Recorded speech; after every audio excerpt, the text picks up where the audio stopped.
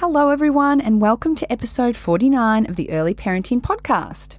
In today's episode, I'm talking all about resettling. I think resettling a baby or toddler is one of the most stressful parts of the sleep world, which I'm going to explain a bit about when it comes to this episode.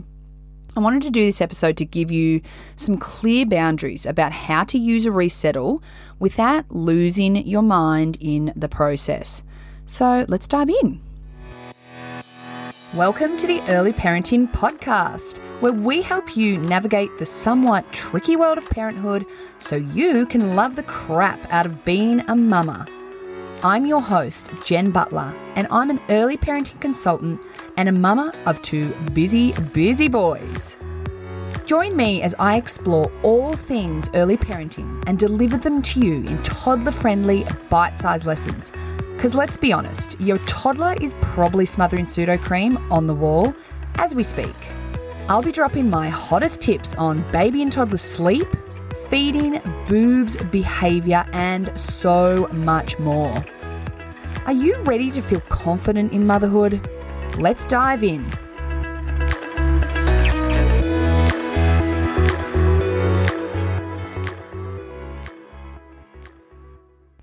This episode's brought to you by the Crying Baby Checklist, my brand new freebie, which takes you through the 6 most common reasons why your new baby will be crying. If you want to get an understanding of the most common reasons for why your baby's crying, what's going on with their development and why that crying's happening, and how to calm your crying baby, then make sure to download this freebie. You can download this freebie at jenbutler.mykajabi, which is kajabi.com/crying-baby-checklist. Make sure to grab your copy today. All right, on to the episode. So first of all, I want to explain what I mean by resettling. So resettling is the act of helping your baby or toddler fall back asleep after initially having fallen asleep. I hope that makes sense. So usually a mum or dad will resettle when they feel like their child hasn't had a long enough nap or when they've woken up overnight. So one of the most common questions I get when I'm working with families one-on-one is how long should I resettle for? Now, the answer to this is kind of varied because it really does depend on your baby or toddler's age, whether it's day or night, and like the state they've woken up in. But to try give you an idea of some rules around resettling, here are mine. So you should always try and resettle your baby or toddler when 1, they've woken up upset and teary and are clearly still feeling tired. That is a no-brainer because in this scenario, they've obviously woken up, but they're just struggling to get themselves back to sleep, but they still need it. So really giving resettling a good crack here is super important. Number 2, when they've had less than 1 full sleep cycle.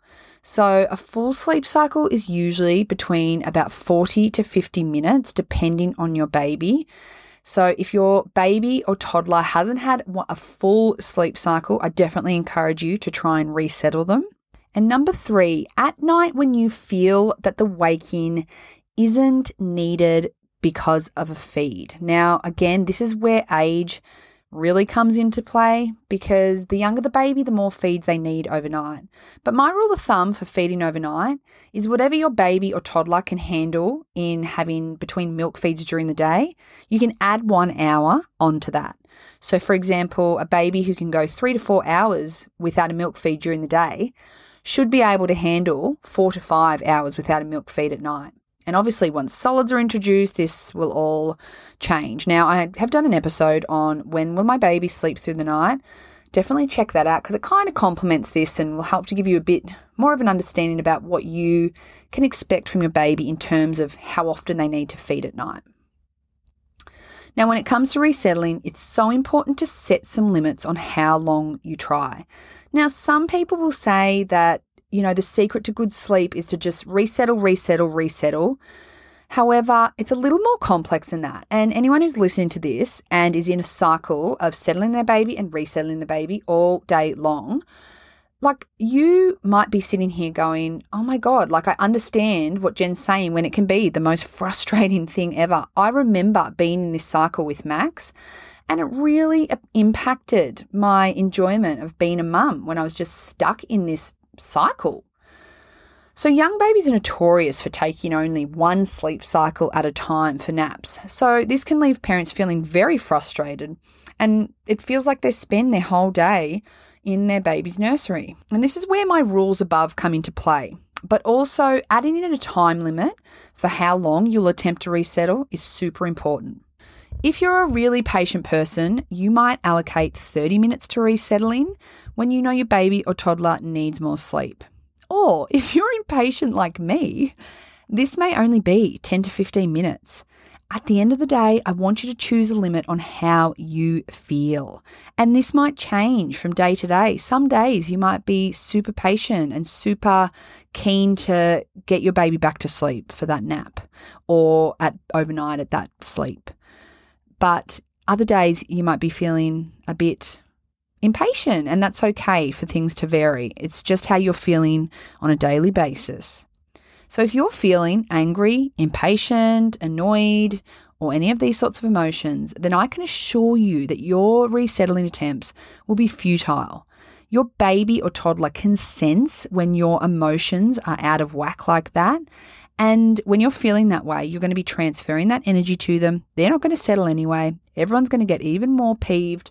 You may as well just get up and adjust the rest of the day by either bringing their next nap forward a little bit or make bedtime a little bit earlier, whatever it takes just so they can catch up on that sleep. Without creating these boundaries for yourself, you'll fall into the pattern of spending hours in the settle and resettle game. And this process will absolutely sap the enjoyment out of being a parent.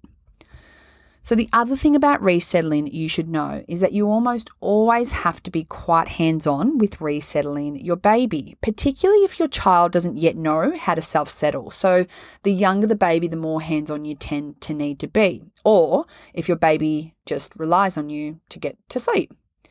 So the thing with a resettle is your baby or toddler has already had some sleep, even if it's only 10 minutes.